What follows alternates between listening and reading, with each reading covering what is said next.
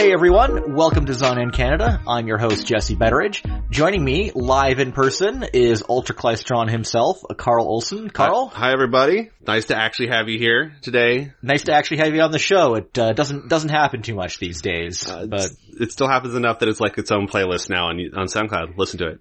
It's true. You can go check that out. It's really just so that all of my music listeners can decide to listen to it now. I can plug the playlist. No issues with that here. So it's February 2020. A few news stories have already built up that could shape out in interesting ways throughout the year. We're just going to kind of go back and talk about a few of them. Now, if you've listened to the show for any amount of time, you know that we are terrible at predicting things. We're the worst. I think we have maybe accurately predicted one or two things, maybe, and yet the only time we get something right is when we have insider dirt and we're just alluding to it. We'll keep it 100. That never happens, Carl. What are you talking about? So because of that, we often fall into the trap of speculating about things baselessly. So I thought... It's a rich tradition, though. Yeah. With anime media. I thought that we would try something a little different this time around, where we'll talk about a few of the bigger stories that have popped up in the last couple of months, and try to think of every possible scenario that could play out with it in the next year or so, and maybe try to figure out some odds of how things might go on certain issues. Yeah. So let's just start with what I think is probably the biggest story that is going to get attention from most people, and that is the huge announcement that Studio Ghibli titles will be streaming quote unquote internationally. Yeah. It's weird because they've listed, we know Netflix has it for everywhere outside of North America. We know HBO Max, or it's Max now? It's Max. HBO Max now. For streaming in North America, but they don't do anything up here, and they ostensibly cut a deal with Crave for their originals, so where's Ghibli in Canada? Well, here's the thing. We don't know if they have it for North America. They have it for the States. Yeah. What I found interesting was when the announcement came out that Netflix had the title internationally. It was like trending on social media for about 3 days. And it was great because everybody was all like, oh sweet, I can just have Netflix. It's like, no, you live in America. And there are 2 or 3 different reactions you would see from people on social media about this. It's like, one, the person who's just oblivious to the fact. They don't understand how Netflix works. Yeah, they think that it's going to be on Netflix everywhere. The people who assumed that international means Canada, right? You're like, no. Well, actually, so the announcement that circulated, the typical headline was that Studio Ghibli titles will be streaming internationally on Netflix everywhere except US, Canada, and Japan. Yeah. So most places did make it clear up front. This exposed the fact that most people aren't aware of the fact that HBO Max has the rights to stream them in the United States. Yeah. So there was another common response was the assumption that these wouldn't be streaming at all in the US and Canada, because if it's not on Netflix, it doesn't exist to them, basically. And then there are, of course, the people who were aware of the fact that it was going to be on HBO Max were either disappointed that they'd have to get HBO Max to get it, or they would, or they were just glad that they were getting it, and telling people, hey guys, you are getting it, but it's on this service that you don't know about and probably don't care about. But what is for all of the massive discussion that was going on, very few seemed to hone in on the fact that what the fuck is Canada doing? That Canada is a black hole in this situation. So it's worth pointing out that I think last I checked, there are 4 countries in the world that don't have Netflix right now. My list, so I think this may actually be outdated. China, North Korea, Syria, and Crimea. I think that's probably still accurate. Yeah. I don't see why that would change. They're also all places that if somehow you had the internet access, you just VPN. Yeah, exactly. I'm, kudos to the North Korean VPNing to watch, Friends on Netflix. Apparently Crunchyroll is available in North Korea, though. That's suspect. So I hear. But, yeah, so that means that those 4 countries and Canada and Japan are the only countries on Earth where they will not be streaming anywhere. everyone who could potentially comment on this situation has either not said anything or they have denied that it's theirs. that it's theirs. So far Netflix hasn't said anything. GKids has not commented. I think people have tried reaching out to them and they have not commented on that. And should note, GKids has the streaming rights in Canada. So if anyone is going to make a decision, it's going to be them. Right. And we don't even know if they're trying to get them posted anywhere. Yeah. And I'm sure if someone were to ask them in person, they'd just say, oh, you can buy them on VOD in Canada. It's like, no, it's not what we're asking. Yeah. I want to. It's a conversation I've had in my head. I want to spend money on a service forever, to hone these instead of having digital copies that may disappear the second that service also falls over. Yeah. CBC Gem, I reached out to them. They denied that they have it and they don't seem to be, they think it seems pretty unlikely that they're going to get it, which is unfortunate because I think that would have been the best. I think it would have been technically the most accessible service because any Canadian can throw that on their phone or on their media devices and be good to, like, do they have a Roku app yet or no? Or are they in the middle of doing that? They do not have a Roku app. Yeah, they are, so it wouldn't be, it's not necessarily the most accessible by virtue of platform, but it would be largely accessible because anybody who would be like, if you've got a smart TV, you probably have an iPhone or an Android and then you have Gem, so you're fine. Yeah. Now, cart.ca did say that they reached out to Crave and Crave denied that they had the Studio Ghibli films, but it is worth emphasizing that it wasn't, when Cart posted that on Twitter, it wasn't clear if they had like reached out to them recently or there had been some prior that they had asked them when the first announcement was made of the HBO Max announcement from last year with the Studio Ghibli streaming in the US. So, and Crave has not directly commented on whether or not they've picked up these films either. There's no press release one way or the other. Yeah, so we don't, I don't know, if we're looking at things right now, I think, especially because, you know, there's going to be a lot of attention on them as a possibility because they have the rights to the HBO Max original content, which oftentimes when these deals are struck, that's the only thing everyone seems to think is important is the streaming exclusives. But well, I mean, it's because that's not what you drop. That's not what you're supposed to draw people in with. That's what you get them to stay with, though. Well, for the purposes of Crave, they're essentially the same. Because it's about trying to get Canadians to get on Crave at all, and you're like, well, you can't get this. It's us or nobody else. So it's like, there is a place for, hey, all of your American friends and family are talking about this new HBO Max show on Twitter, and you can't. Yeah. So that is a selling point for Crave. That still doesn't, licensing's so weird, and then it's made weirder by the fact it's like, okay, HBO is a conglomerate. They are part of Warner Media, which is part of AT&T, which also, of course, means one of their corporate siblings, which we know they're already synergizing with for select titles, is Crunchyroll. So there's like the 1,000,000,000,000 chance. It seems very unlikely, but not impossible by virtue of we know they're just being better about. Warner, for the first time in its corporate history, is actually trying to leverage each other's divisions and each other's libraries. There's the non-zero possibility, at least, that you could have Crunchyroll could end up being the one place where Crunchyroll could have it would be Canada as a fill in the gap from, well, we got a North American license and we should put it up somewhere. I really don't think that'll happen. Yeah, no, but that's some classic Zon in Canada will never happen speculation. Yeah. I think it would be the one reason they wouldn't even want to do it is be like, look, it's nice that you're offering, but it's going to cause so much more bullshit for us that it's worth. Yeah. And also, your average viewer is not gonna think to look for it on Crunchyroll or find it on Crunchyroll like they would on Netflix or Crave. So, or CBC Gem. Yeah. So, I mean, let's look at what our possible outcomes here are. So, one is that we don't get these Ghibli films streaming at all. I feel like Carl, what do you think the odds? I think that would be?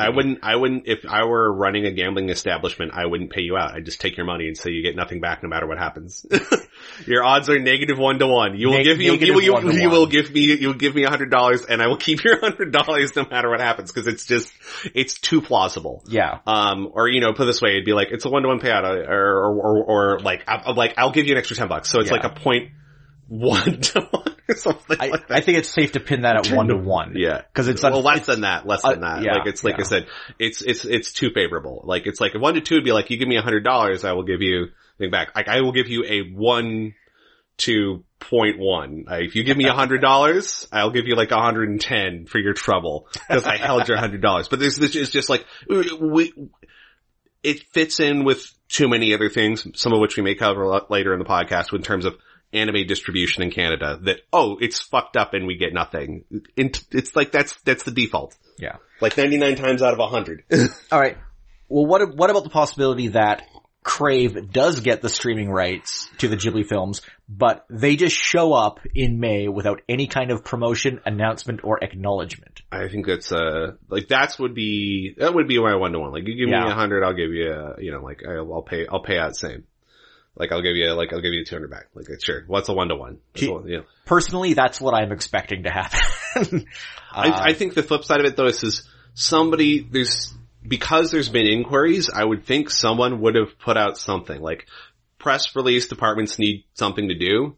There's somebody would be writing that up just to write it up so that it's out there. Like, that's my counterpoint on that is just like, we'll get something if it's gonna turn up. I highly doubt it will just show up. Like, that seems... Well, worth noting that Dragon Ball Super Broly, that's what happened with that film. It showed up out of nowhere. No, it wasn't even on one of those coming to Crave next month lists. It just showed up without any notice whatsoever. And it is still there if you want to check it. It's on the high-end Crave, the Crave plus movies plus stars. Yeah, Crave plus movies plus HBO, there you go. But if we get it, it's not gonna be on basic Crave. If we get it, it'll be on like super premium Crave. It'll be on premium and Crave, that will be why we get no notification, because they're not like actually smart enough to like push, hey, there's super premium Crave with extra goodies. Well, okay, what would you say the odds are that Crave gets them and does do a like proper announcement press release? I don't know. Same. Like, it's like, if Crave gets it, either solution is equally plausible, I think. Like, an announcement is like, either way. So it's like same probability in my heart. Okay. I'm still leaning towards just Nothing. dropping without notice. It seems like to me, that seems like a very Bell Crave thing to do. Thanks. Especially when it comes to anime, which they just have never really dealt with at all apart from Spider Riders. And which is also available on Crave if you weren't aware. Okay, well what about the possibility that G-Kids, who very likely still just have the streaming rights and haven't sold them to anyone, makes a side deal with Netflix and has them on Netflix Canada before the end of the year because they can't sell them to anyone else? It's worth noting that the Netflix international deal is not with G-Kids, it is with a different company that deals with the rights to Ghibli internationally. I don't know, because that depends on Netflix giving a shit about Canada and being proactive. And it depends on G-Quid being proactive about Canada, so I'm like, I don't know, it seems like that seems like 4-to-1 against. Like, it just seems like very, I just don't feel like it's pretty, I just feel like it's not terribly likely, but it's a possible outcome. Like, it's not unreasonable. Like, just, G-Kids cannot sell those rights to anyone else. I'm just not sure if they care to like then do the rest of the work. Yeah. And I think that's the thing is it worth the rest of their time? Do they think it's worth the rest of their time with whatever legal and stuff they gotta fill out and cut deals, and like, is the check big enough that it's worth doing it?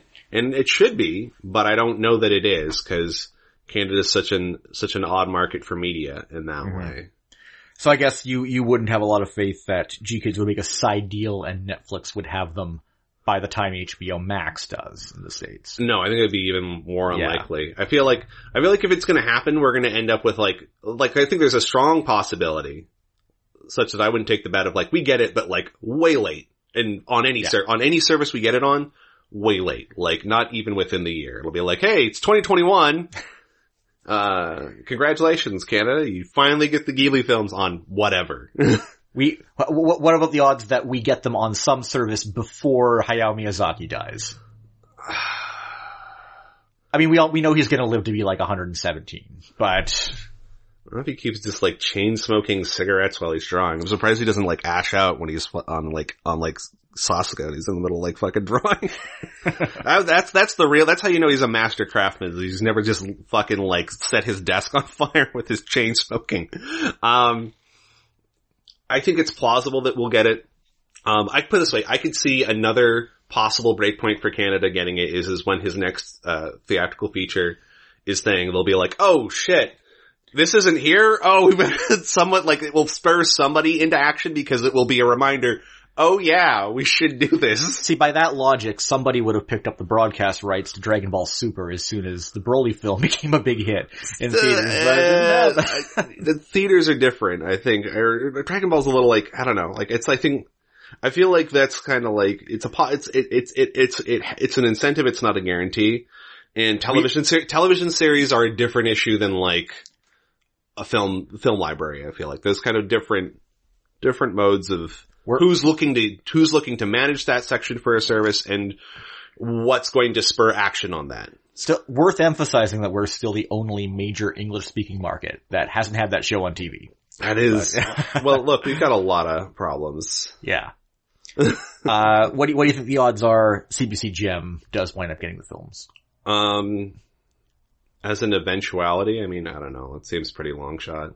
Like, especially since they're saying we don't, like, it was one thing when it was like completely up in the air. It's like, well, I mean, you know, fits in with the classic Wonderful World, the Disney classic CBC kind of move. Like, here's some like prestigious kind of content. These days, man, like, yeah. Like, that does bring back memories to the time that they ran. This does bring back memories to the time that they ran Spirited Away on CBC and like cut it for time by 30 minutes. Yeah. They didn't even know what they were dealing with when they picked that up. Yeah, and towards that end, like the flip side of the CBCs is on one hand there are aspects of that as an organization that are very forward thinking, and then there's aspects of it as being incredibly calcified, and it's just hard to say where this would land in that off the top. Yeah. Like, it's like, on one hand, the CBC is cool enough that they're selling now retro CBC logo shirts. It's Spencer's Gifts. I saw that there the other day. I was walking through the mall. I'm like, well, that's some like properly Canadian nostalgia shit. But I'm like, that's one cool person in the company who had a thought. And that might have been somebody from some other merchandising company be like, that's a sick logo. Let's license it off the CBC. And the CBC is like, okay. And has no idea that it's now in Spencer's Gifts alongside of adult novelty items. For that possibility you brought up before, where it turns out that HBO Max actually picked up the whole, all the North American streaming rights and for it ends Ghibli up through, films, and they're just a subsidiary. Or they're just sitting on them right now, and they wind up putting them out through a subsidiary that is available in Canada, specifically Crunchyroll. What in betting odds? What do you think the chances of that possibility are? It's 1,000 to 1, but it's like it's from one side it's 1,000 to 1. On the other hand, it's like New Warner is just such a different beast than it used to be. It's never the same beast for like more than 2 days. Well, no, that's the thing though, is it's now a much more reliably synergistic company.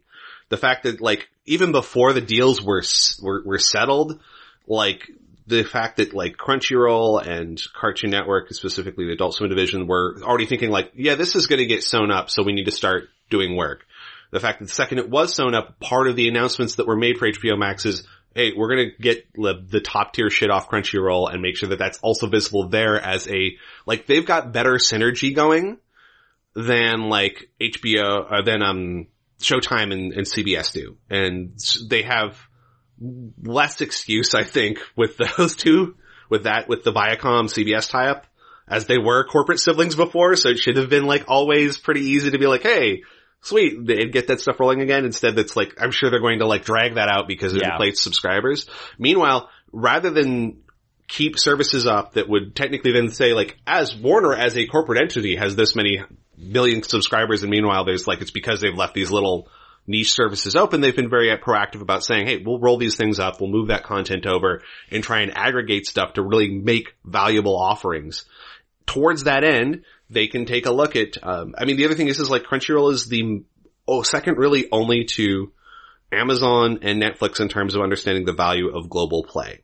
So if any corporate subsidiary is going to bother their corporate parents to improve their global game, Crunchyroll is like really the best shot for that. Is it still probable? It's a long shot, but yet it's not impossible. That's what's weird. It's very weird.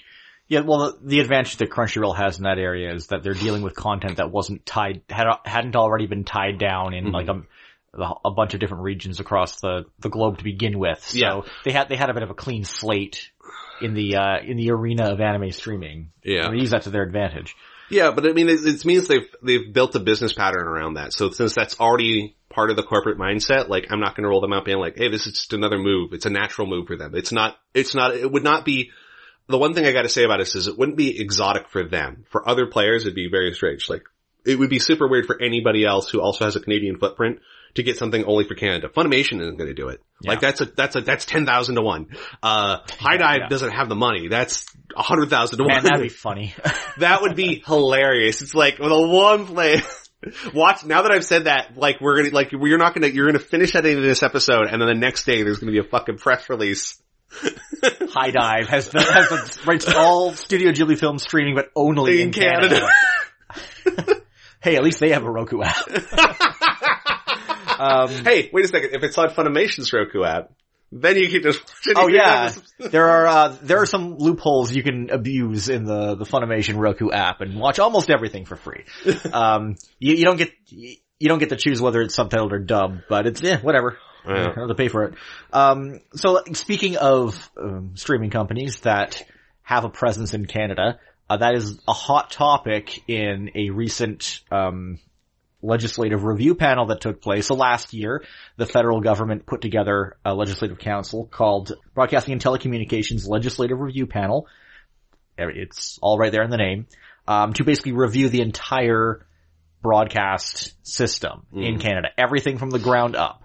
And a couple of weeks ago, they released the results of their report and their recommendations for Parliament. And I didn't read the whole thing because it is like 250 pages long. It's a real policy but paper. It is it is everything in the kitchen sink in there. And, it is, some interesting things have certainly come up in that document. Yeah, there's some definitely, I feel like part of the thing is they want to like put out the most aggressive possible scenario, knowing our oligarchy in media will fucking wind that down really hard. Yeah. So they just gotta not to mention the foreign streaming services will push back to the point of making a lot of the stuff that they want to do impossible anyway. I think the thing is I think they're over asking intentionally. They know that's like, look, they may not even necessarily want that out. We like, sure, dream stuff, but really they just want to be in a position where it's all like, an ideal scenario would be like, hey, you have to pay sales tax now. Like that actually would probably really, all they really want out of that is to get like that playing ground evened out. Cause that alone would be a huge, especially if they said, hey, we're going to take the sales tax, we're going to allot that specifically towards more tax support for CanCon or something like that, or making the CBC ad free or whatever. Those, like, if you can just do that, it's a huge leg up over the current over the current scenarios. Yeah. Well, I mean, let's focus on some of the points that are brought up. Yeah. They do recommend completely restructuring the CBC so it is a ad-free entity within 5 years, which is probably the best single proposal in that entire thing, because even people who hate the CBC think that it should be ad-free. Well, it's one of those things where it's like, you make it like the BBC, go all in, and then in that you have, just BBC Worldwide. Longer term, once it's an ad-free entity, then its income can start to be like, hey, CBC Worldwide, you build content to license. Yeah. And make stacks on. Like, and also there's also a proposal to change their mandate to focus on indigenous perspectives and to take creative risks, which are, it's impossible to argue against, like, those kinds of proposals. And especially when it's all like, these are harder things to do if you're ad supported. Yeah. If you're not ad supported, if you're publicly supported through, some sort of a taxing set aside, those and through relicensing, those are a lot easier to take because one, bolder stuff is actually going to be probably easier to relicense than like, here's another like milquetoast CBC sitcom.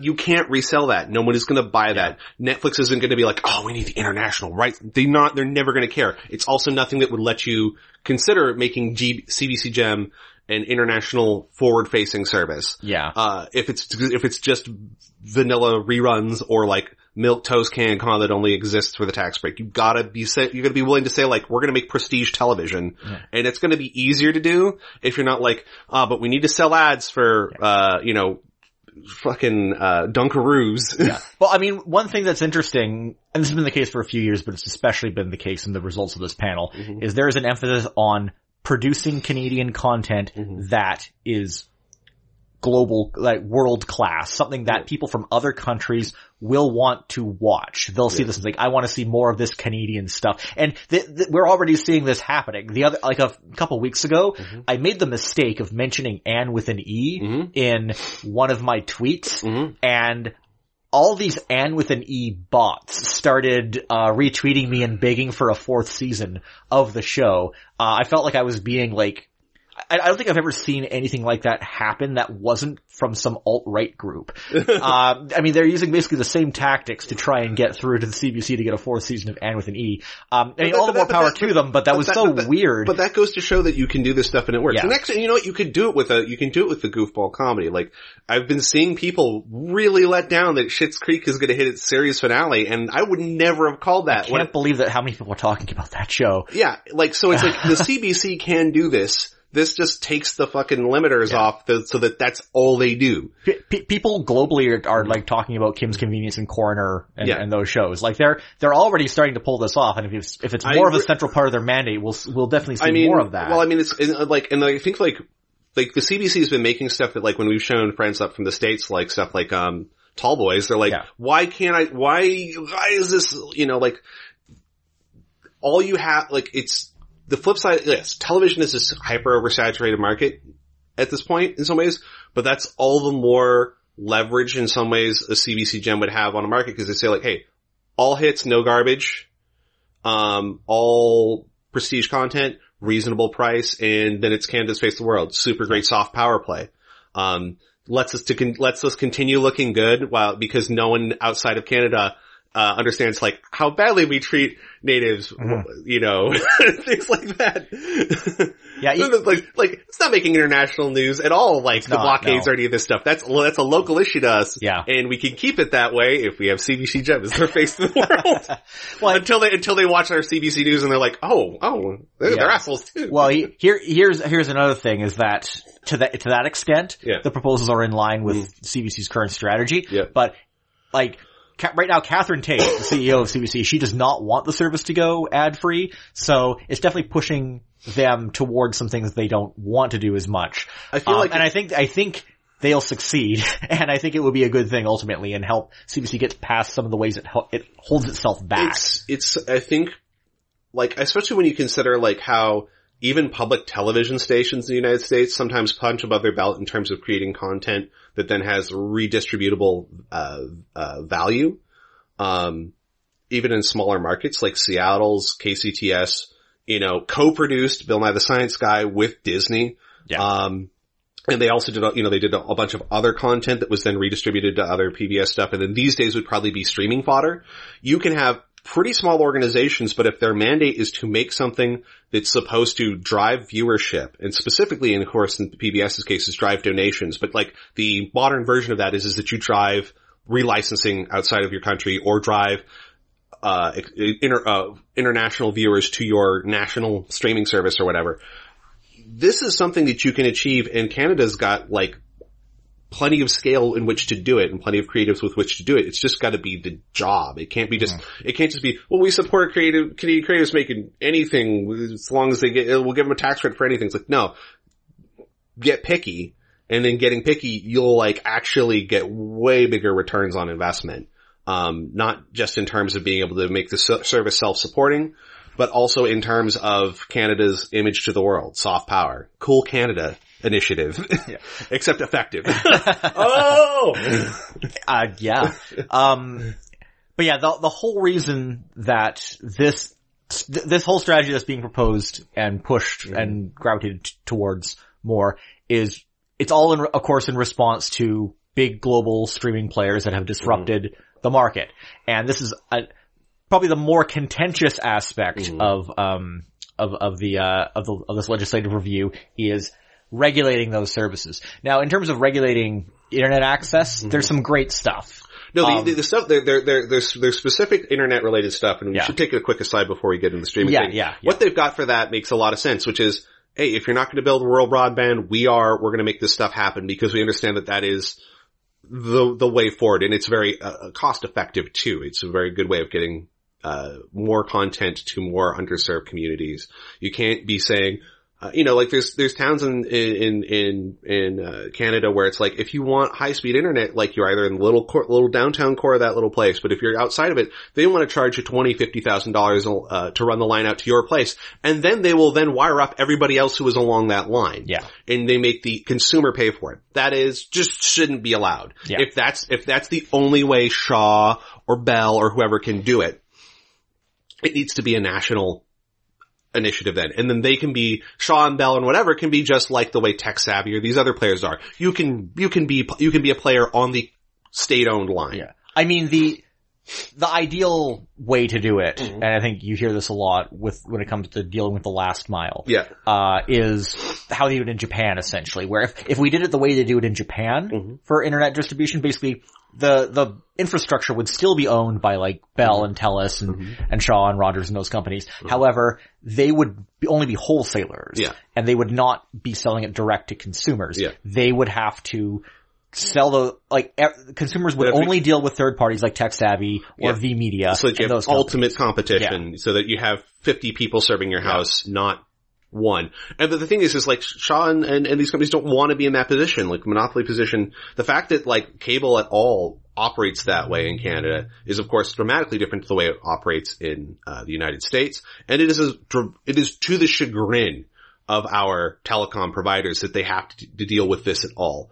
But we're still underserved because of this. So they're like, the CTRC basically has to step in. It becomes like rural electrification was in the United States and Canada's, in the 1930s and 1940s. It just simply has to be a top-down federal initiative because no one's gonna, it's just not enough market. Well, too bad. That's all of Canada. That's how Canada works. So unfortunately, the recommendations don't go far enough. Don't quite go far enough there. But it's still a big improvement over how things are, and it probably would make differences in terms of I am hoping cross-country connectivity. And I do hope that the various and sundry low Earth satellite broadband internet projects do provide some competition. But then again, that's something Canada could theoretically take a lead in. We have all of these science for that. We just, again, you get a modicum of vision, and it's sad that even noted jerk-off Elon Musk has that more so than our federal government. Yeah. So let's get back to the regulation of the streaming services. So that is probably one of the most contentious proposals in this, and a big reason for that is because it's not really clear what they want to do. And I think a big reason for that is because the things that they have proposed are not really possible. Yeah. Notably, as far as I can tell in this document, they don't bring up anything about quotas or making services carry like 30% Canadian content that's impossible. Like there's no way to make quotas as we know it works. The EU is trying. They tried something like that, and it hasn't been implemented yet, so we don't know how it's going to go. The EU is also a market of 500 million people, not 40. The EU has a vastly different math behind it.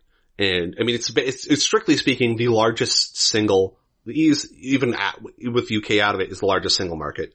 And by any sort of reasonable facts in terms of how Brexit's going to go, Britain's going to be following effectively EU rules. So it's still going to, such that like England doesn't implode the United Kingdom doesn't implode as a country. For the purposes of any sort of media regulation like this, you can still probably much call it a 500 million person market. As such, they can try and ask stuff. Also, all of them each little country has fairly vibrant production stuff.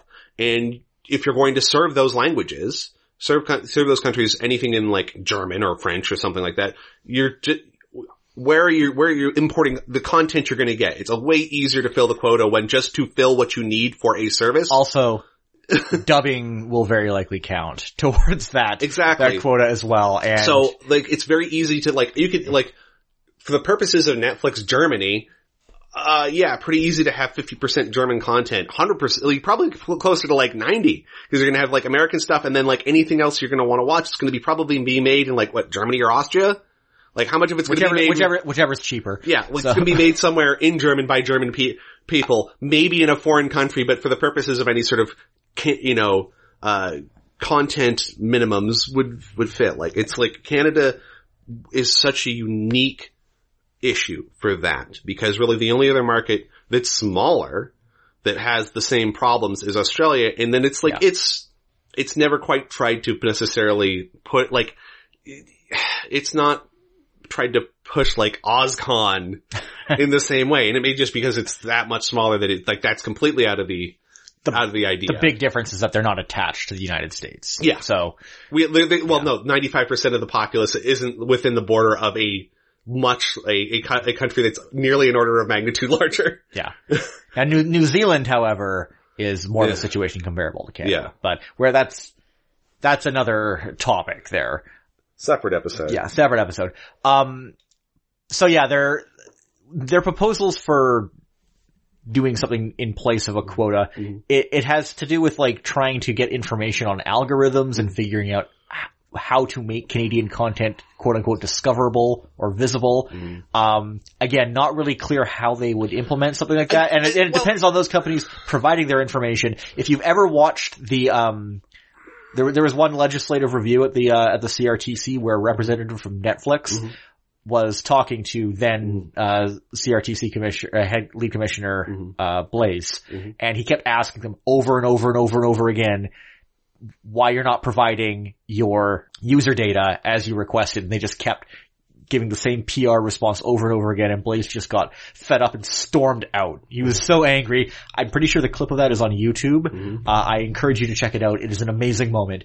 But yeah, getting that kind of information requires the cooperation of those companies, which is not going to happen. Also, I mean, there are privacy concerns as well, and this is something that I think it doesn't necessarily need to be all the way to like that, but I think the easiest thing that you could mandate, and they'd have very little and simply say, we're doing this or we're blocking your service or some shit like that, which would be, of course, incredibly controversial, but it would be, you need to twist their arm. Or you like, either say like, you do this or we will Netflix tax you specifically or something like that. Is you need to say like, hey, when the Canadian when this service opens up in Canada, when you hit their landing page, you're starting with a bar of CanCon. You're highlighting the Canadian properties first, regardless of your algorithm. And that would be very simple for any of these services to do. All of these things can, like this, like from a computer science standpoint, from an implementation standpoint, it's the lightest work thing you could ask them to do. Yeah. It'd be one dev effing around. So there's no excuse for them not to simply say, I'm visiting from the blank region, I'm highlighting content from that region first, then X. Or, okay, whatever we suggest for the viewer, like viewer faves, or things your bookmarks, and then second line is Canada. But same, I mean, like, even when I take a look at like how the Fire Stick works in terms of what it lands on, there's no reason that when Amazon is listing off stuff, that here's stuff that we have, just list off stuff that's Canadian. But I think that's I think that's a misconception. I don't think the idea is to create if you are going to try to do this route effectively, the best way to do it is not to make a separate bar for Canadian content, but to make sure that Canada is represented in all the other categories that people would normally gravitate to. That's why you would need, I don't think you necessarily, it's still access to like the algorithms. You don't necessarily need it from their side, but you need to tell them that like we're going to analyze it from our side, and if we find it unsubstantive, you don't need this stuff up front. Asking for it up front gives them cover to the point where I wonder if that's the point. That if you ask for it up front, you give them the excuse to blow you off, and you're like, good, we didn't really want to have to fucking deal with this anyways. Whereas what you say is like, look, we're going to monitor this, we're going to see what you are and aren't highlighting, knowing that you can change the balance some way. And if we're not seeing, for people accessing it from Canada, sufficient highlighting of this in each category, knowing in fact that we are producing things in these categories, as they're, like if we see new content go up on your service from Canada and we don't see it highlighted in the relevant genres, then you build into that pressure. That's the angle. Yeah. This is boil the frog. Yeah. This whole approach is raising a lot of concerns from people like Michael Geist, who's the prolific copyright lawyer who appears on the news a lot. He is very much against this. I think he's overreacting a little bit, and a few other groups as well. I mean, I can understand the concerns, but I don't think that this is a realistic Big Brother kind of situation that people think. Even when it comes to the news content, that's another aspect of it. How they want to try and regulate social media networks and how I feel like, and how reliable news sources pop up, which, to be honest, Canada's not going to succeed in doing it itself. I think we're going to start seeing more countries holding like Facebook and Twitter accountable for content that gets posted on there. It's going to be much more an EU thing again. You need a market. You need a market that actually gives a damn about its civics and citizens that's larger than 40 million people. You need a 500 million person market that basically says, that could unquestionably say like, if you fuck this up, we will build a competitor to this. We will make it also very clear to our populace why they shouldn't screw with you because you're bad people. And like they're in a much bigger, they've got a way bigger lever to like pull down on. Well, I mean, we'll see about that, but. Well, no, I mean, as it stands, like just GPRD, just the regulations regarding cookies and all this stuff has been like tech, you said jump and tech had to say how high, and anytime they've been caught not doing that, they have been slamming these people with that. Yeah. They're very aggressive about that. It's much more like the US used to be in the 90s back when they would stomp on Microsoft for being shits. Yeah. And actually much more important that they do so because the operating system isn't nearly as important as it turns out as what's coming through it. Yeah, 1 billion people use Windows, 2 billion people use Facebook. It's been a while since we've had a big rollover between social network services, but I mean, even as it stands generationally, Zoomers don't fuck with Facebook. That's where their parents are. That's where their grandparents are. They're not going to hang out there. They'll gravitate to something else, which is by virtue of being smaller, isn't yet considering these things and has different modes of communication and may have different, pitfalls. From, medium as a message standpoint, like the underlying medium is changing so rapidly now that you'll sort out Facebook and maybe keep boomers from going like full Nazi, and meanwhile something else will be like it's just we can have some faith in Zoomers for now at least, or that at least they're incubating some kind of resistance to all this. But everyone post Zoomer is going to be around for a while. So, and we know plenty of millennials who are assholes as millennials ourselves. So exactly, millennials I think will wind up being almost, if not just as bad as boomers. I don't know. It's going to be 50. It's going to be one of those really 50-50 things because there's going to we're going to have just straight up like tankies and then just like Nazis. That's all that's all it's going to be. You're going to be one or the other. I'm sorry. That's like as a generation we have some degree of internet skepticism, but it is not necessarily the norm unless you grew up in a place where you had that way early, such that you essentially culturally are probably closer in a sense to a Zoomer in as much as you grew up not trusting the internet. And I don't feel like that's there for every millennial. Yeah. All right. Anyway, we got off track. Yeah, way off track. Anyway, the reason I brought this up, obviously, with this cultural policy regulation of streaming services, like as we mentioned before, the real thing they want is to charge GST onto these services and get them to pay into the Canadian Media Fund. Yeah, which that is perfectly reasonable. It's not going to be easy to get them to do that, but it is achievable. Personally, I hope it happens. And that may be the other reason they're asking so big is that like we will either ask for the most absurd thing or you can pay a bit of taxes. Like, it's like a shakedown. But it's the legitimate one. But like, it's a shakedown approach, knowing that like, look, we are a country of 40 million people. These are services with 500 million people. They can easily be like, F it. Yeah. So you gotta sort of, it's so tough. We don't have leverage. So you just gotta you gotta punch it from whatever angle you can take and then hope that at the very least you can take a cut of what's coming into that. You have to pick your battles, for sure. And it's very obvious that the whole point of this is the targets are Netflix, they're Amazon, they're Disney. Yeah. I don't think they really care about anyone else, but they don't, as far as we can tell, these proposals, and I gotta emphasize again, these are not actual. They haven't even these are not these are actual rules that are being proposed or rules that are being considered. These haven't been considered as laws. These are general policy proposals that then in practice in Canada would then go to committees that would try and say, here's a proposal. What does this mean in practice? At which point that's probably where you're going to consider like, hey, there are niche services that will never have anything probably to do with Canada. Well, that brings us to the point. Is this going to affect the services we care about, like Crunchyroll, HiDive, Funimation, these services? Now that, you want the odds on that? We're 1,000 to 1. Let's do the odds. Happen. Anime streaming, here's the first possibility. Go through each possibility. Right. Anime streaming services are just explicitly exempt from regulation. That's 10,001. I don't see them explicitly carving out something just for anime.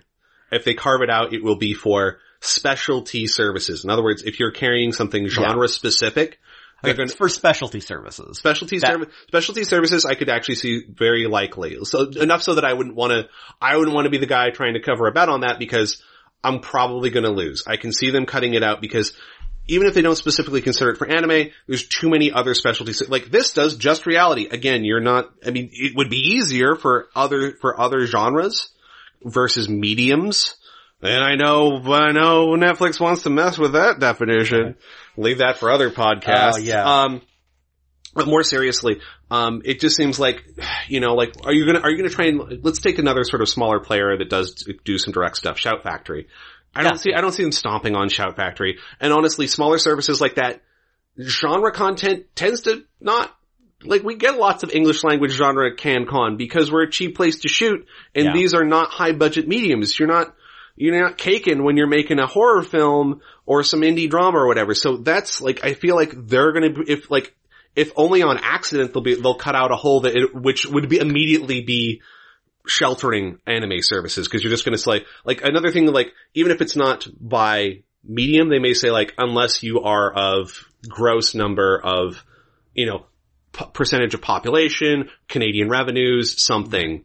They'll cut out a hole. Of course, we don't know what any of those numbers are for any of these services. We can only speculate. We can only guess. Crunchyroll is still, it's still at $6.99 a month in Canada. It is $6.99 US. Yeah. I don't understand why they haven't brought the prices up. Well, and yet still have that stupid restriction where after 13 weeks you can't access something that's in the archive or in the without a subscription. Yeah, without a subscription, which is ridiculous. But also, other possibility is that the whatever regulations we get by the end of the year or whatever don't create any kind of distinction in streaming services for specialty services or anything like that.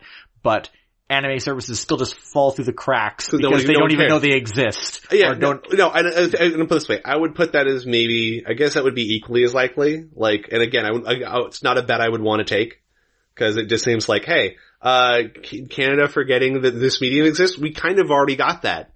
Our various insider distributors and retailers don't always remember anime exists, so why should regulation? Fair enough. What do you think? And we could probably already get a preview of this with what certain provinces are doing with their provincial sales tax on streaming services. I think that's but anime streaming services have to charge GST and pay into the Canadian Media Fund. What do you think the chances of that are? GST, yes, Canadian Media Fund would be something I think they would rightfully push back on because the only one that would ever conceivably the only one that could ever conceivably get something back off of that would be Crunchyroll on the basis of either original co-production, as they are gradually playing with that. So why not, if you're going to do some of this stuff, why not try and you already have talent in Canada that's used to doing overseas co-productions with Japan. So it's like, I could see them not pushing back on the basis of, don't worry, we're gonna rinse ahead on this. Well, the premise here I'm suggesting is that they're not actually carrying any Canadian content, but still have to contribute to the fund because they're part of the ecosystem. I don't think any specialty service, and that would go for everybody, if they're not carrying Canadian content, they're not going to want it at all. They're going to push back on. The sales tax, they know that they can't push back on because if they do, they're going to turn around and probably be slapped with some sort of I guess you've got to have a show where somebody's talking after. Well, well, there's that possibility, but also the other possibility, what if they are required to carry Canadian content, but address this by carrying Canadian dubs on their service. I would think that would be, well, that's what I'm saying is like, that would be the other side of where Crunchyroll would be able to get at this and Funimation and realistically High Dive wouldn't. Crunchyroll. High Dive would be the one I'd be worried about in that case. Well, no, but Crunchyroll would be like, fine, we'll just produce our dubs in Canada. Like, whatever. And we'll ring you for every fucking tax credit we can in the process. To punish you for for making us do this. Yeah, I could see it from that angle. I could also, like, a worst case would be is they just do cheater deals with like, Cookie Jar to have like some, just for like anime styles. What weird that like every streaming service now has My Life Me. Every anime streaming service.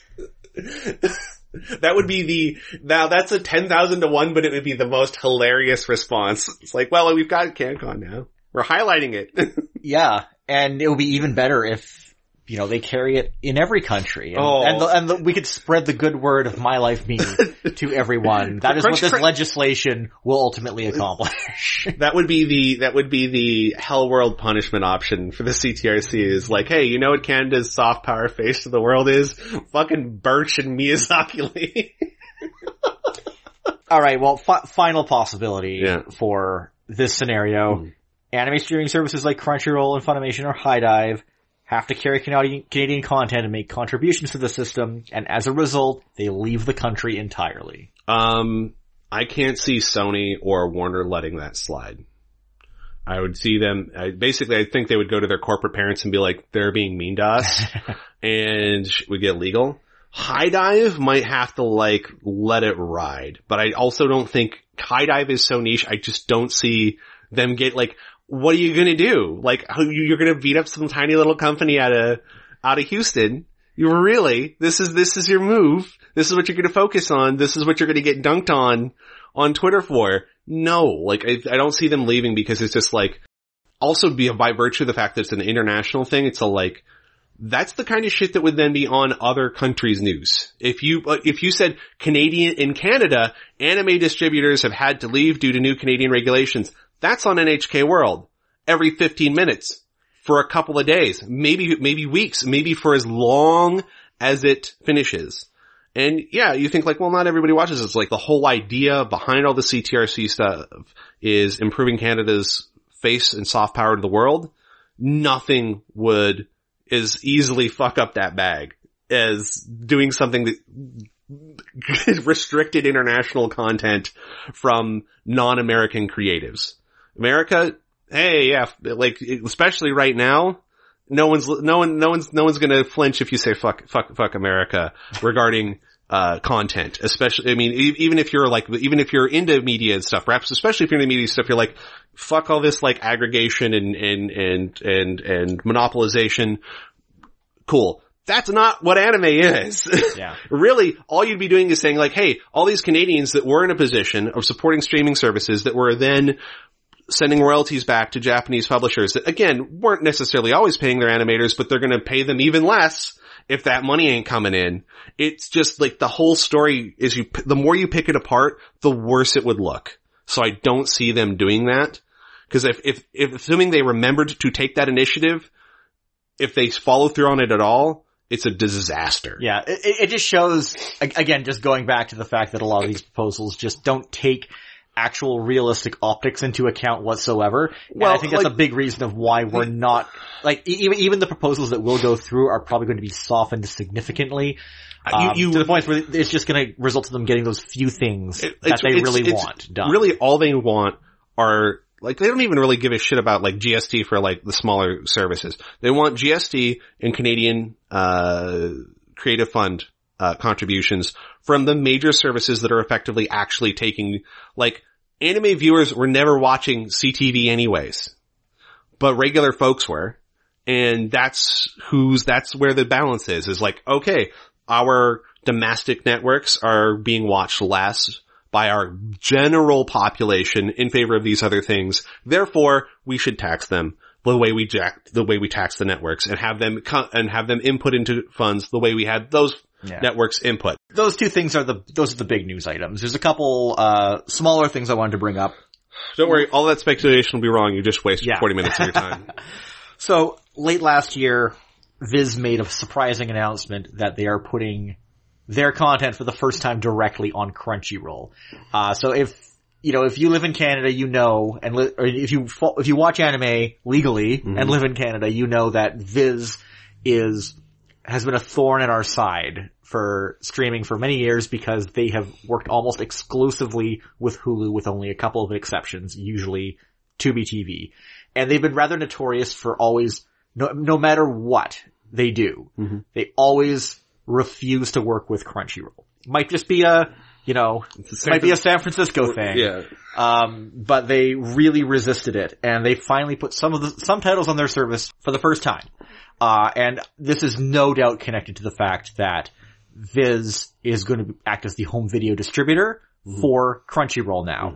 And that is because they are owned by Warner because Crunchyroll is owned by Warner and AT&T, and Warner already had a distribution deal in place with Viz. So funny how that worked out in the end. Again, Warner actually has their synergy game on lock now. And if you are wondering, I would say there's one other aspect though to it too, which is now that Hulu is eventually going to be a Disney service, I think that makes it and still no ETA on internationalization, probably even less so because the international push for Disney is going to be Disney Plus.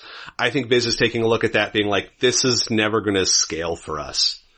I wouldn't, maybe, we'll see. I think there's a bit of that. The thing is that we don't really know how Hulu is going to change. And just on the note of Viz doing the home video distribution, if you're wondering why titles like A Place Further from the Universe or Mob Psycho 100 Season 2, why that stuff is all not getting released on home video, I'm pretty sure it's all held up in that deal right now, and we're gonna see that stuff eventually come out of Viz. It's just gonna be like, they wanted to make sure that they had a reasonable pipeline of stuff to feed them.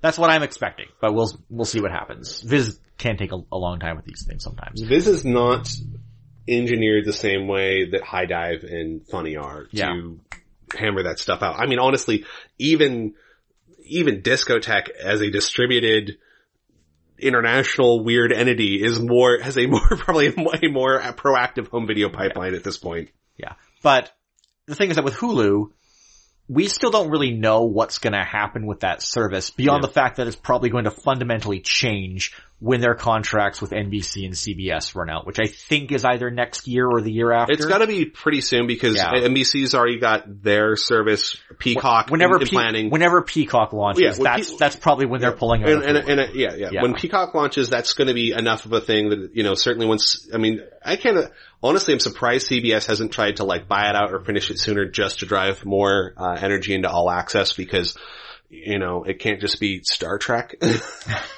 So we don't know what it's going to look like, but currently the entire bread and butter, the fundamental driving force of Hulu as a service in the United States is that they have those next day streams of US network television. Right. And once NBC and CBS are out, that's over. They only have ABC, and it's gonna be restructured into something different. I wouldn't be surprised if they even drop ads.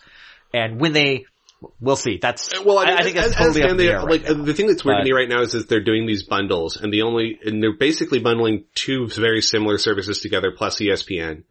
And I'm just like, at some point you're like, if ABC if it's just exists for ABC, and even if you said we'll put FX stuff on there too, it's like, I still don't just say unless you really think the Disney brand can't have that stuff anywhere adjacent to it, so you're trying to use it as this is your premium. I just don't see the upside in just not rolling that stuff under, if only, again, to make sure that you're getting cross-pollination, the viewers, keeping people engaged. Not everybody's going to be wanting to watch Marvel and Star Wars and Pixar shit on Disney all the time, and it's if the second they have to leave to look at something else, they're not necessarily going to pick Hulu. They're going to look at Amazon or they're going to look at Netflix. So there's so much market pressure on Disney to just simply wrap that up, I think, and simply say, hey, everybody with a Hulu Plus subscription, it's going to become a Disney subscription. If you already did the subscription, we're going to merge the stuff together. I think they very much want to keep them separate. It's a whole Touchstone Hollywood Pictures kind of thing. I guess. Because Disney Plus is strictly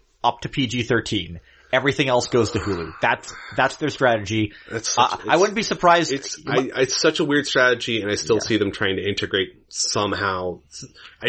Some way they're going to try and make this so that you're not context switching at the very least. Well, they're already bundling it in the US. Yeah, no, but by bundling, it's like at some point here at some point there's going to be a unified app at least. Even if it's 2 separate subscriptions, you don't want them leaving. Cause like I understand like from a user experience standpoint, the second you leave, you don't leave to go to a specific other thing. You leave and then you're on the screen with everything. Yeah. And that just seems... Even with Disney, there's only so much they can do about that. But the point is, Hulu was going to fundamentally change in some way. Yep. That's probably going to mark the point where it expands to Canada and other regions. When that thing that's keeping it US exclusive right now finally just fizzles out. Yeah. And the question is, when that fundamental change happens, is that same incentive for Viz to stick with them right now, which is, again, the fact that they get the highest ad revenue for Hulu. Their Japanese parent company, I think, prefers to have things that way. Yeah. It's never really been clear. But that ad revenue they get from Hulu is very substantial, and that's a big reason why they keep certain titles exclusive to it. Now, this Crunchyroll announcement, it got me excited at first, but it was ultimately a little disappointing because all of the content that Viz has on Crunchyroll right now is the same content that they have had on Netflix over the last few years. Like for instance, they have Inuyasha. Yeah. Whereas Hulu has all of Inuyasha, Crunchyroll and Netflix have only the first 2 seasons of Inuyasha. It almost seems like Viz has designated part of their library as something that they're willing to put on multiple different services. Yeah. But there's a certain part of their library that they have marked off as being only for Hulu and nobody else, and they still have not budged on that. And it seems that this decision to start working with Crunchyroll hasn't changed that at all. It may be something that they don't rush towards. Yeah. So you got like the rest of Inuyasha, you got Ranma 1/2, you got a few other titles that just they refuse to put on anything else. Yeah. And it's really frustrating, especially given that many of those are Canadian dubbed titles as well. Yeah. Which is just kind of rubs more salt in the wound. I mean, I suppose that would be like what happens if CanCon becomes a mandatory thing for stuff? Maybe that's when Viz can make a killing. just ringing, Crunchyroll and Funimation and, HIDIVE for syndication rights. So they'll all have the same stuff. They'll all just have dubbed Viz content to make up the gap. Alright. So, I got just a couple possible outcomes here. So, what do you think, if you're placing bets, or holding bets, the chances are that over the next year or so, this Viz content that's already sectioned off into Hulu simply remains unavailable in Canada and nothing changes, as has been the case for the last 6 or 7 years? I mean, whenever you're on the default, you just, bureaucracy in motion tends to stay in motion. And unless something interrupts that specific deal, maybe they just let it ride. So unless something I think if nothing else changes about Hulu, besides the NBC and CBS content leaving, there's a possibility that, and then by which I mean also then they stay in as a U.S. exclusive service and so on. It's too possible. I wouldn't want to take a bet on it. I'd lose money on it because it's the most likely outcome. I can't win on that one. Cause there's so many factors because we don't know how Hulu is. Well, no. Now, as those other things start to come in, like now, if Hulu pulls the lucrative ad money out of that, and it's only subscriber money, and it's not necessarily somehow more lucrative for them, and so it starts to change the economics of it, where they're like, well, when we want Crunchyroll's ad money too, we want other services, we want other, deals. I could see that expanding, to other, not necessarily Crunchyroll per se. Maybe Netflix will cut them a better check or something up front, and maybe that'll be more interesting. It really depends on how Crunchyroll, we know with the stuff they license directly is essentially taking chunks out of your subscriber money and sending that back home to Japan. Now, how it works with this sub-license stuff, I don't know if it's the same or different. If it's the same, they might be like, well, hey, that's reliable and ongoing income, so we'll do that, and we'll take our chunks of that, and we'll take the ad dollars from the US, even if they're not as strong, because Crunchyroll obviously just isn't in a position to charge as much as Hulu, for those, streaming ad spots. I'd say that's 5-1, it's not unlikely, but it's not super likely either, but it's, What do you think the odds are that the Viz content does move to Crunchyroll? Like this fully straight up? Yeah. 10-1. Like, it's not unreasonable, but like, it's, like if things change, Crunchyroll, the fact that they added Crunchyroll to that stuff that they've been also putting out on Viz, or also been putting out on Netflix and Tubi, is very interesting because like that really shows them hedging some bets. It's like, hey, this is an opportunity to monetize this and get royalties from yet another set. And they may literally, I mean, part of the reason they may have done it is they may literally be sitting here with like, here's what we're making from Netflix streaming, here's what we're making from Crunchyroll streaming per stream, and here's what we're making from Tubi streaming per stream, and how many streams are we doing, so what's the net revenue or gross revenue of these services for us. And they may simply take a look at, of these things that we're dealing with, where's the biggest bag, or are we best off treating, you're right, this is owned by a Japanese company. We know that Japanese companies show no loyalty in where they stream in Japan. Everything goes everywhere. And they may be taking a look at, hey, maybe we can be the first to make this move in the US and Canada. And that would be very interesting because they may just say like, screw exclusivity. We're looking for long-term money, and we get the most long-term money if people don't have to chase our content if we come to their home. The thing is that hasn't happened yet, and it could happen now. Well, no, it hasn't happened yet, but the thing is they're beta testing. That's why they're not putting out the whole seasons, because it's way easier to say like, here is legacy content. Here's content that we know people have probably already watched. But there's still this firm line between the stuff that's on Hulu and everything else. No, I think that firm line is right now them testing the market. Okay, well, I think it's them trying to say like, what's our better move? Okay, well on the flip side, what would you say the chances are that Hulu within the next like year and a half or something does launch in Canada and brings all the anime, including the Viz titles with it? It's very unlikely. I don't think Hulu, I think part of launching Hulu, in Canada would be trying to launch it fully, which wouldn't even just be the anime. Hulu has live TV offerings in the United States, and I think all that stuff's gonna disappear. You think that's gonna go away? Yeah. Or it's gonna might merge with FX or something. Well, no. They like have like basically a mock cable offering. I would see them, if they're launching it, if they start to want to launch that internationally, I can see that being part of their plans and then being even a blocker if they can't, act on it. And I think they'd be hard to act on in Canada because we've had nobody really offering over the top. Yeah. The closest we get to IPTV type solutions is gray market stuff, which is just, that doesn't count. The way V Media happens to offer its television is effectively an IPTV solution. Yeah. As opposed to a traditional cable there's solution. There's also Bell5 and Shaw is starting to lean towards. But I mean, those are integrated things. Like you have the same thing with Xfinity and Frontier in the States. Right. All these things have apps. I'm talking about third party over the top, linear access. America's rife with options for that. So much so that some of them are shutting down our IP PlayStation television. But nobody's touched that here yet. And I think that there's going to be certain things when you have services that aren't as explicitly delineating those, when those things are tiers in a service as opposed to separate services, i.e. the difference between YouTube originals and those things versus YouTube TV is these very separated services. Whereas Hulu, these are all in the same app. I can see them wanting to wait on international until they can do that. And therefore we get no Hulu. So that's why I think Hulu's so unlikely for us, is because to launch it, they're going to want to launch all of it. Yeah. I mean, well, I think we'll get it, but it's not gonna, they're gonna wait until it's been stripped down significantly. And it's not gonna have everything. And I think if they start stripping it down significantly, like if it starts to be like, it can't become too much of a skeleton service. It can't just be the R-rated only service, because then like, at that point, for all the effort you can, of launching it internationally, at what point do you just start working with local partners? Because it's such a narrow chunk of the market.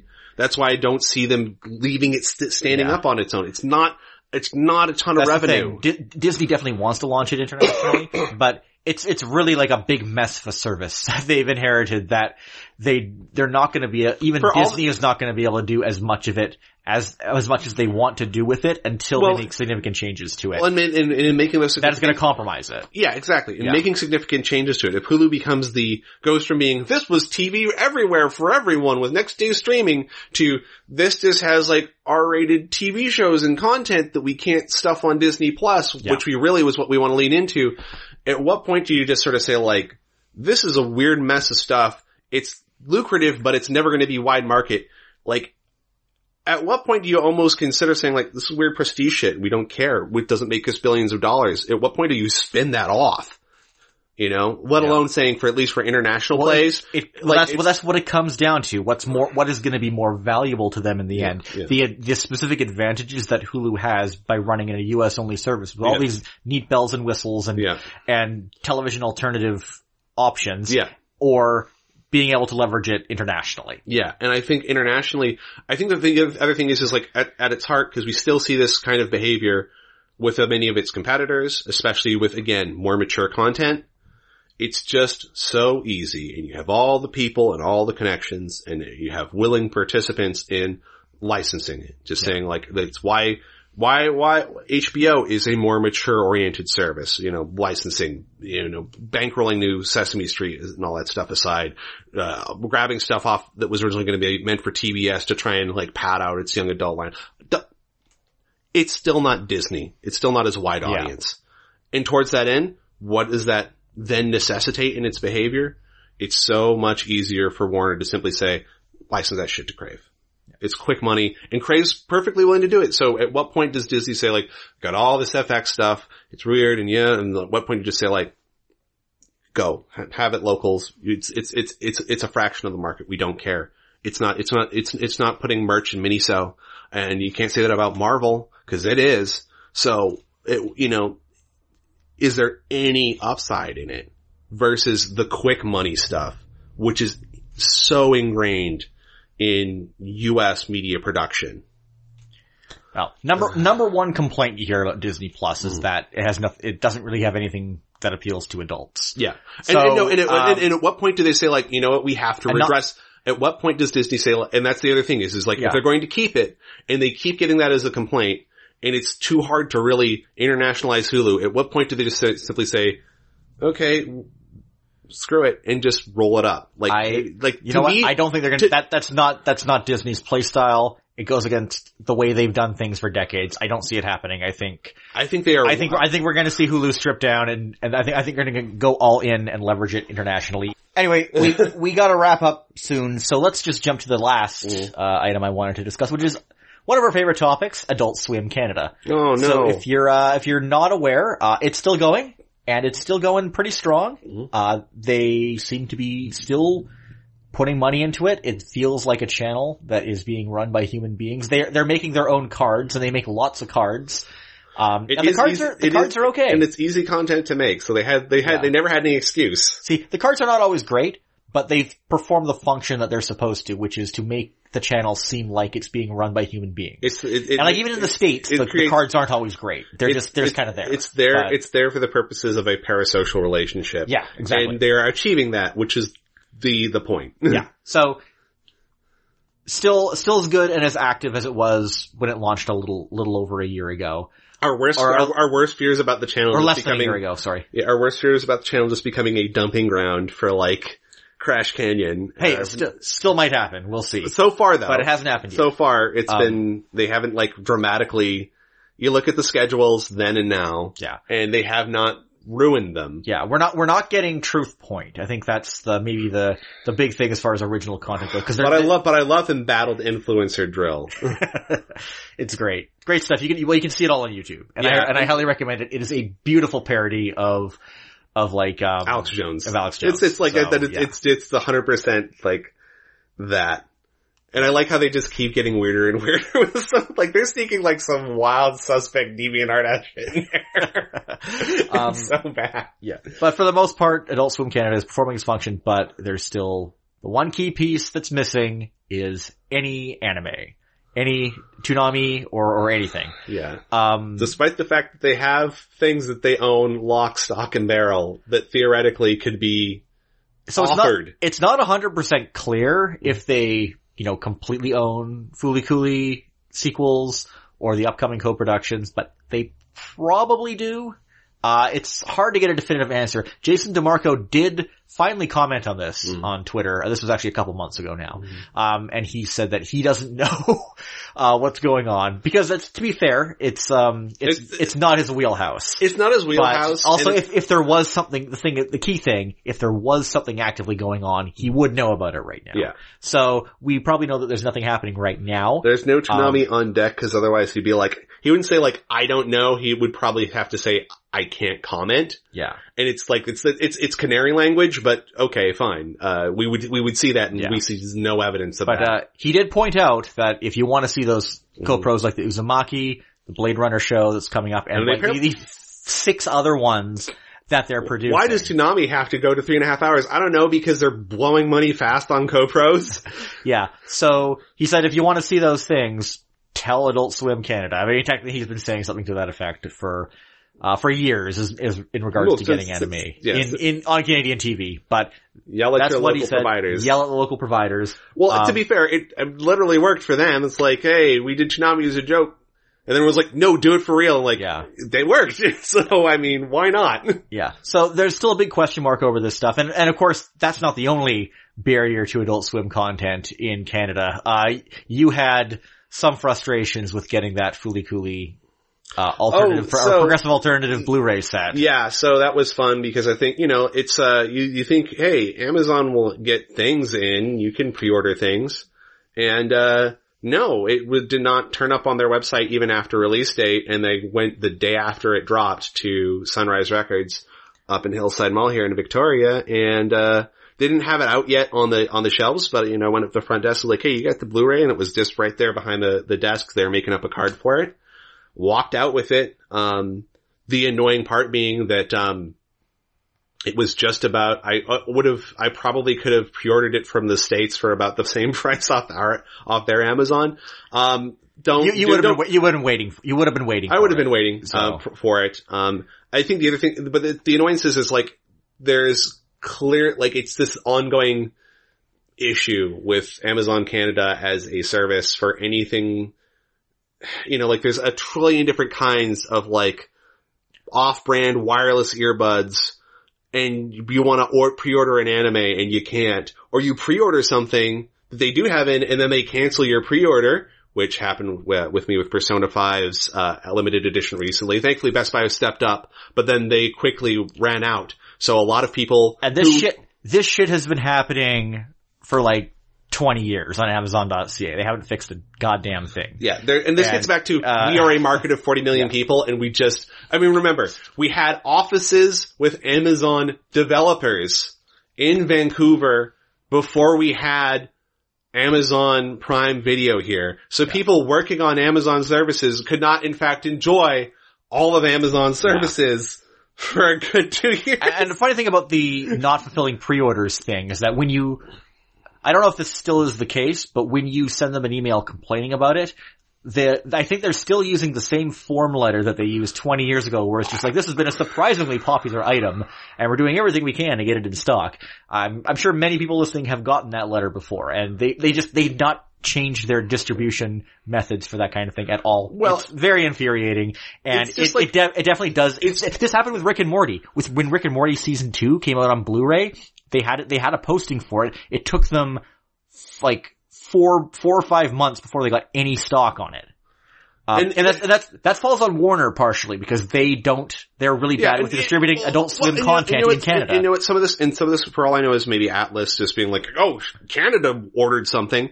I don't know. But here's the thing. It's one, it defeats the purposes of pre-orders for a limited edition if you can't reliably do it. The whole point is that you're taking a mark of demand so that you can run enough of these or run the right amount so that you're not making a bunch of box sets that sit in the store. That was the whole point of these things, is that companies could learn their lesson and not make junk that sits in the store that nobody wants. So logistics are everything. Amazon's whole value offering as a company in retail is their logistical value. That's why they're able to do what they're able to do is they have all the data and all the information and are theoretically organized to act on it such that they can get you a deal that no one else can touch as fast as possible. And they've failed on that significantly. And yeah. I mean, I'd rather give my money to a company like Sunrise Records anyway. Yeah. And I'm glad they did get it in. Yeah. No, like that would have been heartbreaking to be like, cause then I would have been like, well, here's the flip side is if Sunrise hadn't got it in, I'd be like, Amazon has their shit together as well as a small UK based Canada based that now owns the UK thing. UK HMV. Yeah. It'd be one thing if Sunrise screwed up because it'd be like, I would accept that. But the fact that the smaller, David should never be technically Goliath, but here. Yeah. Amazon.ca does now have a listing for Progressive and Alternative, but it's a reseller listing where you can buy Right Stuff. where you can buy the Blu-ray through Right Stuff for $92, including the shipping cost, which is basically highway robbery. Especially because a lot of people in Canada need, like Amazon's the only option for them. Yeah, like we're very lucky. Like I was honestly shocked that one, there's a Sunrise here in Victoria, and two, they had it. The whole thing is on Crunchyroll subtitled, but if you want to watch the dub, there actually aren't that many options. Yeah, the dub for Progressive has been pulled from the Google Play Store, which is great because I don't understand at all. Well, and the fun part is when you go to redeem the digital codes that come with the Blu-ray for Progressive and Alternative, guess where they direct you to? The Google Play Store where they're like, the fuck is this? We don't know what this is. Yeah. And it won't work. Yeah. So it comes with useless digital codes on top of it all. Yeah. And I didn't check the iTunes store. They might still be on iTunes. But again, options are at best bare bones. And then it goes back to that question of whether or not Chorus has the rights to this stuff and if they're just sitting on it and not broadcasting this content, or if they're waiting to launch a Toonami. I don't know. Yeah. It seems very likely that there's probably something they could be doing that they're not doing. Well, and it's just annoying because I'm also at the point where I'm like, I mean, that means they play an important role in this. Yes, too. Yeah. So, well, the flip side of it is like, if Chorus can't get their shit together, and knowing that Crunchyroll is otherwise commissioning dubs and synergizing with their corporate parents, they have this, like I said, they have the subtitle versions with Fully Cooley. At what point do you just say like, fuck it, and throw the dubs up there too? There's no reason, realistically, unless they're trying to save it for, why isn't it here? What is the reason? Because it's not somewhere else. So why don't you put it there? Yeah. Come on. This is a mess, and I think things have been, people in key positions have overlooked, important issues for Canada. 40 million people. 40 million people. There's a whole California they forgot about. Well, the thing is that they are the Canadian distributors, and they just don't seem to know or care about that. And it's just, again, black hole. Just winds up being a black hole. Yeah. Okay, we gotta wrap up, so let's just throw out a few possibilities for betting odds on this. In the next year or so, with Adult Swim, broadcasting, or maybe streaming, I don't know. I'm not even gonna speculate on what Adult Swim Canada is gonna do about streaming, which is currently nothing.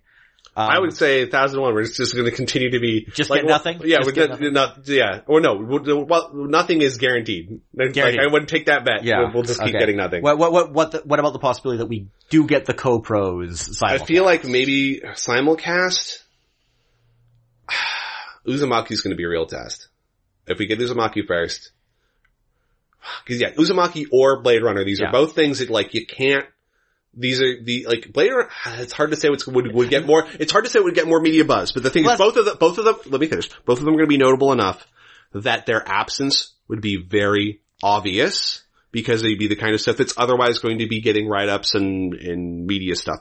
So, I would hope because their absence would be so blatant that there's high probability. So I'd like to say like that's a 5-1. We'll get it simulcast. Not with any sort of packaging. Packaging would be a 50-1, 100-1. But like, I feel like they're just too big to leave be. Now, in practice. that also raises another question. If they do have access to this content, are they skittish enough about anime to pick and choose which ones they run? Like, are they gonna opt for Blade Runner because it has the popular tie-in that I feel like that some upper level person at Chorus recognizes and skip Uzumaki because they don't know what the fuck that shit is? Or are they gonna just do as they did with all Adult Swim content and not discriminate content that is original and part of the library and simulcast it? Yeah.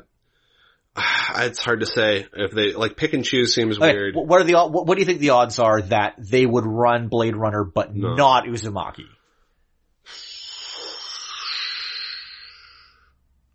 Assuming that they've already going to run something. One but not the other? Pretty likely. Yeah? 2-to-1 odds. Like, I feel like that's pretty... I wouldn't, it's possible enough that if they were going to run a thing, that they would then discriminate. So given the initial 5-to-1, then I guess you say it's technically 10-to-1, but yeah, I don't know. It's like it seems like given the first set, getting only one seems possible.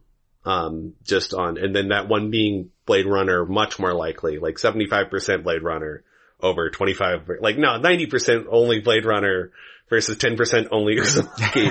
And the only reason why I would say that the reverse is possible is I feel like Uzumaki might be something they're in a position to really have really strongly, whereas like maybe Blade Runner, there's some sort of other consideration or pressure on licensing for that. So that ends up in some sort of different bag. Like Blade Runner is notable enough that I could see them saying like, well actually we want that to somehow stream through HBO Max's set of connections. Like now that there is synergy, the patterns are broken. Yeah, that's the other thing, because HBO Max originals are now in the wheelhouse of Bell. Right. So this could Warner... Actually, there's a strong possibility. Like if I were to say like, if we don't get it, that being driven by, some sort of licensing nightmare combination of, well, Cartoon Network commissioned it, but we're going to treat it like an HBO Max original. Exactly, yeah. And therefore it just ends up completely in rights hell for Canada. Yeah. 50% chance. Like if, you know what? Like if we don't get it, half of of our possibilities of why we don't get it, I'd assign half of the probability to that to being literally, you know what? Rights hell. There's a bet I would make. Yeah. Rights hell for Toonami. And I wouldn't take that bet because I feel like I stand a good chance of losing it. Yeah. I feel like rights hell for Toonami originals is entirely plausible with the new synergistic Warner, for better or worse. I'd love for this to be one of our dramatically wrong predictions. Yeah. And it just turns up nicely on any service. I mean, again, there's always a possibility for some of this stuff that eventually are just like Canada's effort we already have an anime footprint in Canada with Crunchyroll, fuck it. And I'd actually kind of prefer that. Because, even over necessarily Adult Swim, because I think younger generations just aren't picking up cable enough. So to make sure that people are being exposed to these things, there's an incredible level of value of these things being in streaming services. Like, so it's worth emphasizing these are going to end up on Crunchyroll eventually. But if Fooly Cooly was any indication, there's probably going to be a delay of several months. But I feel like that may end up being, like, that's probably realistically, that's probably for the best. Not everybody's got cable, and I don't blame it. Like, it's a lot of cost to add for, people who are like doing gig economy work, skip the dishes around. I'm not gonna, like, it shouldn't be considered a bougie thing, but it is because wages are stagnant. But you know what isn't stagnant? Housing costs in the lower mainland in Toronto. So towards that end, it's all like putting it on a service that everybody's got, if they're into genre stuff, is probably a good move. And also very reliable. Put it this way, it solves so many problems that otherwise somebody in Warner explicitly has to deal with somebody in Chorus or Bell to deal with. Versus just saying, our partner has it. Done. Yeah. All right, we got to wrap up. Yeah. Carl, thanks for coming on. Where can folks find you on social media, and also anything to promote? I've got I just dropped a new drum and bass album, Corey Timeout. That's up on all major services.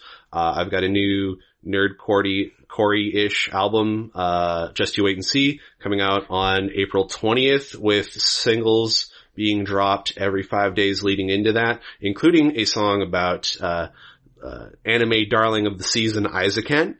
What? I've never heard of it.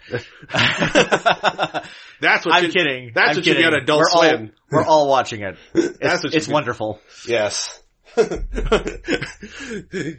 Keep in mind, we're talking about the animated Aizaken. Yes, by the time you listen to it, you may be watching the Idle Vehicle live action, Eizouken, which is, on track to start, I think in April. Yeah. Coincidentally. Yeah. And so yeah, they've got that on deck, and that's, it's obviously KarlROlson.com, Karl R. Olson, KarlROlson on all of the major social media sites, and ultraclassroom.com for the music that I'm also on Spotify, Tidal, YouTube, everything. Yeah. And Karl is, of course, also responsible for the theme song of this show, which you're probably hearing right now. And thanks for listening to Zon N Canada. You can find me on Twitter @JBetteridge, or you can email me, zonencanada@gmail.com. Please subscribe to the show on Apple Podcasts, or Google Play, or Spotify, or whatever podcast. SoundCloud gang. On whatever podcast thing you use. And yeah, if you know anyone who might like this show, please recommend it to them. See you again.